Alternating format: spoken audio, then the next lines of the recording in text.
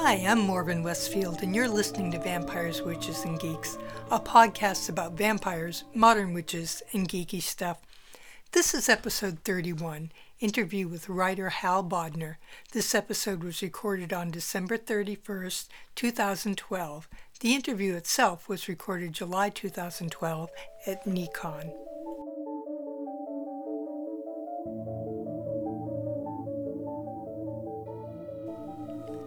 In the last episode, I interviewed writer F. Paul Wilson, a guest of honor at Nikon 32. This time, I'm interviewing writer and bon vivant Hal Bodner. Hal is the author of the novels Bite Club, The Trouble with Harry, both WeHo vampire novels, and two non-vampire novels for ravenous romance, In Flesh and Stone and For Love of the Dead. He is a former HWA trustee and lives in West Hollywood. His blog is at www.wehovampire.com. That's WEHOVAMPIRE.com. This interview was recorded at a convention, so there are varying levels of background noise.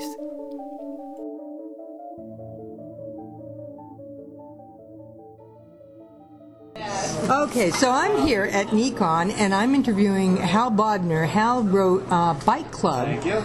And Hal, tell it just for the listeners And who The Trouble with Harry. And The Trouble with Harry.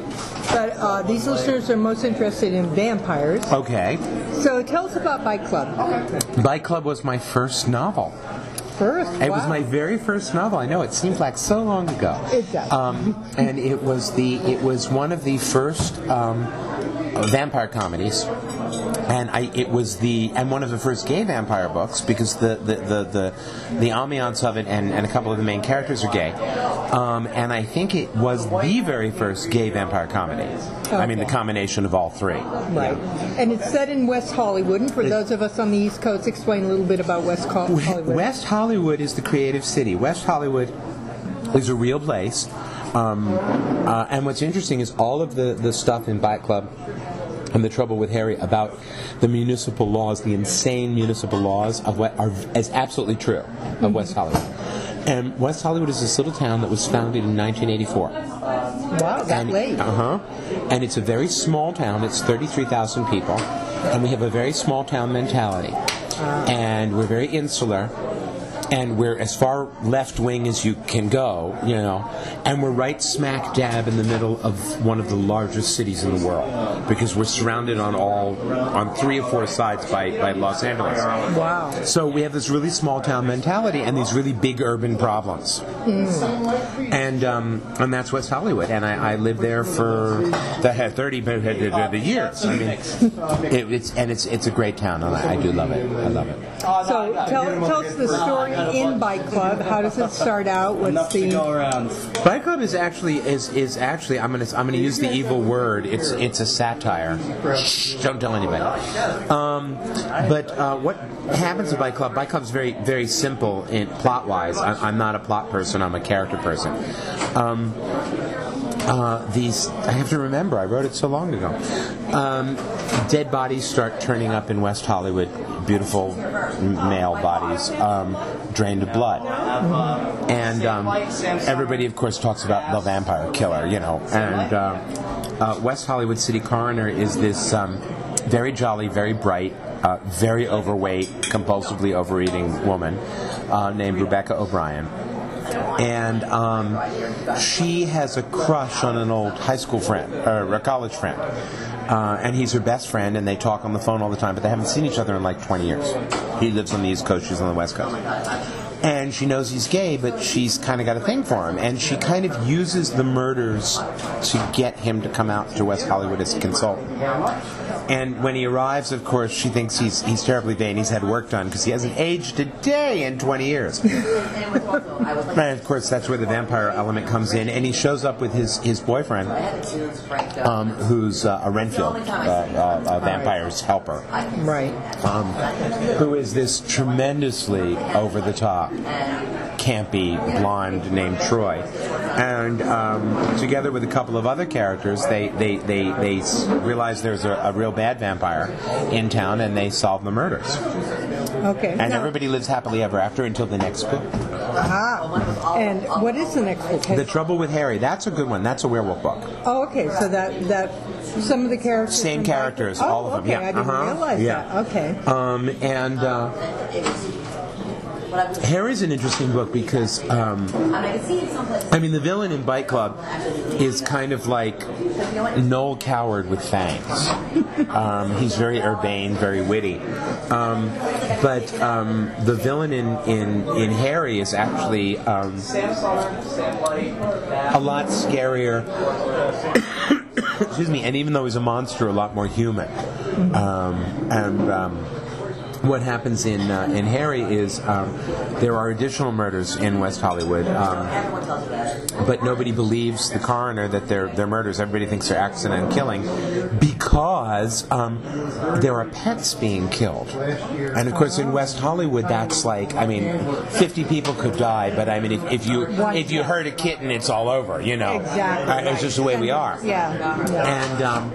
And Becky begins to suspect that there's a werewolf in town, and everybody thinks she's crazy. And they go, just because we had a vampire in town last year doesn't mean that every problem is supernatural. And it turns out they do capture somebody who's a werewolf, and it's the wrong werewolf. There's a second werewolf, and it's very, very funny. It's actually probably the funniest book I've ever written. Okay. Now, I read the book, and it's all coming back now. The thing about Becky that got me that she was always stuffing her face, and I thought that was a little over the top. And now that you say it's a satire, what was it satiring there? The perception that overweight people are always stuffing their face? Or? Well, no, I don't think it's that specific of a satire. I think the whole book is a satire. The whole book is a send-up. But what I did was I was playing with stereotypes, and I was playing with... and what I was trying to do was I was trying to push stereotypes past the point where we became comfortable with them, make them surreal, and by doing so making them real again. And what I love about Becky, and the reason I made her so over the top heavy, is because I wanted an overweight action hero. And if you read Bite Club very carefully, she actually is kind of an action hero that weighs as much as a Volkswagen. And I really love that dichotomy between her being this kind of bumbling action hero and being a Volkswagen size. The other thing that's interesting about it is I was a compulsive overeater. Oh, wow, you don't look it? For the audio people, he does not look like he ever overate. Thank you. Well, I did. I was a compulsive overeater. I was in treatment for quite a number of years. I had actually some major health problems because of it. And the weird thing about Becky is there is not a thing that she did in that book that I didn't do at one time or another.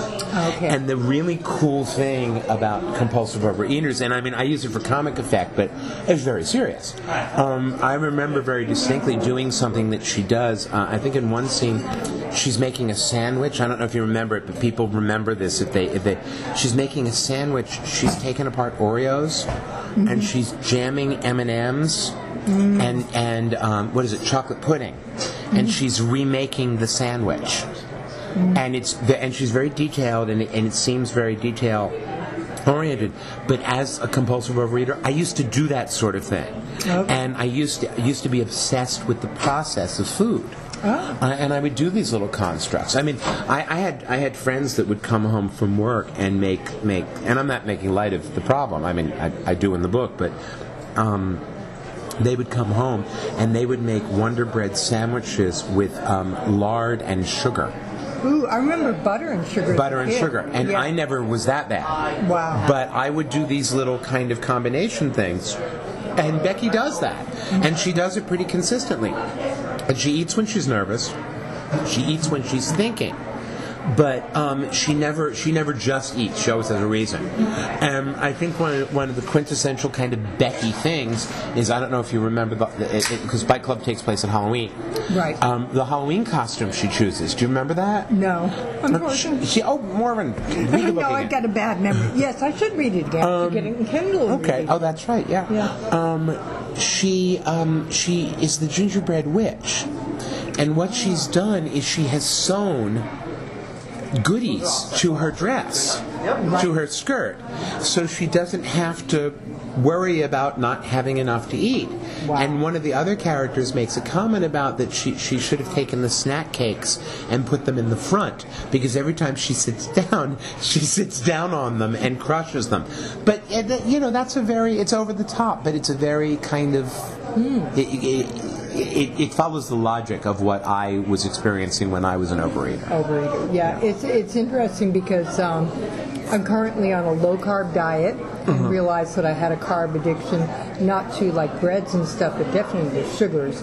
And so although I cannot identify with someone eating a whole cake or a whole pie, a pound of M&M's, yeah, I can see that. Well, in The Trouble with Harry, one of the things that happens is Becky decides to go on a diet because she's convinced that the reason she can't get a man, and that's sort of what she wants, right, is because she's heavy. Right. And it's not. It's because she's frighteningly intelligent. And she terrifies people, not just men but women too. And she's got this very sick sense of humor, this kind of odd sense of humor that frightens people. And one of the things she does in The Trouble with Harry is she decides to go on a diet. And using her own inimitable Becky logic, which is logic that I remember having when I was overweight, she decides that what she'll do is she'll cut out all fat. Okay, because fat in the diet makes you... And this is a character who's a doctor. Yeah. But she'll eat just sugar. Sugar is okay, as long as it doesn't have any fat. Right. And the reason sugar is okay is because she intends to go to the gym and work off the sugar, the calories, because that's easy. And of course that never happens. No. But the logic of avoiding fats in favor of sugars is worked and twisted and very funny. Yeah. I mean, it's sick. Yeah. But it's very funny. And she goes through a period where that's what she does. And it's kind of amusing. And by that time you kind of love her and you kind of feel for her. And when she gets rid of the cream cakes and she starts with the damn peppermint sticks and she doesn't like them as much, you kind of feel for her. Yeah. Now back to the vampires. If I remember correctly, I did read it. I do remember some. They were classic vampires, right? They couldn't go out in the sun, that type of thing. Well, they can, but it's actually an idea that I stole from Quinn Yarbrough. Is they need their native earth. Right. They need their native earth to go out in the sun. Okay.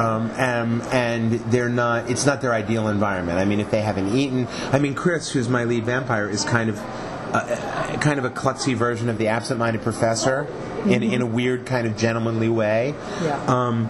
And he forgets to eat when he's preoccupied. Right. Yeah. I mean, there's that one wonderful scene where he wants to go out and save the day, and they open the curtains, and he can't. Right. Yeah. Wow. Well, Bike Club's been out a while. I'm looking forward to reading The Trouble with Harry.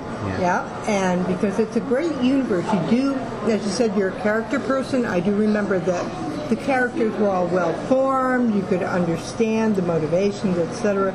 And also it was fun to read. It is, at heart, people ask me, to describe Bike Club thematically, and I mean, there's so many themes in it. I mean, it's a political satire. It's a social satire. I mean, it skewers the left and the right. I mean, there are times when critics have said, "Oh, he's not going to go there." Oh my God, he did. But I think above all, I think it's a fish out of water story. And I think what's so wonderful about it is that here we've got these monsters who are trying desperately to fit in so nobody notices them. Right. Because that's their protection. Right. And they've chosen this city of West Hollywood to be their home. And they're trying to fit in with these humans. And what we, the readers, see is that the monsters are actually very normal, except for the fact they're monsters. And the human beings around them in this city are insane. And they don't have the human experience to know that the humans are crazy. Right. And so they're trying to make sense of something that's really, you can't make sense out of it. Yep. And I think at its heart, that's what Bike Club is. And I think all of the Chris and Troy books are fish out of water stories, in one way or another. Wow. Well, thank you for your time. I know this is, folks, if I haven't mentioned this before, we're at Nikon, and Hal is a regular visitor here, and it's always great to run into you, and thank you for spending this time. You're quite welcome. Thank you. Thank you.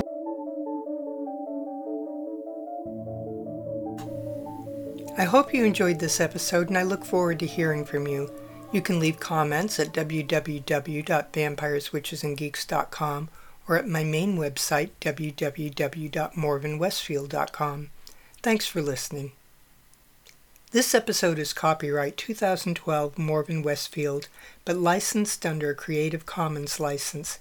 See www.vampireswitchesandgeeks.com for more details.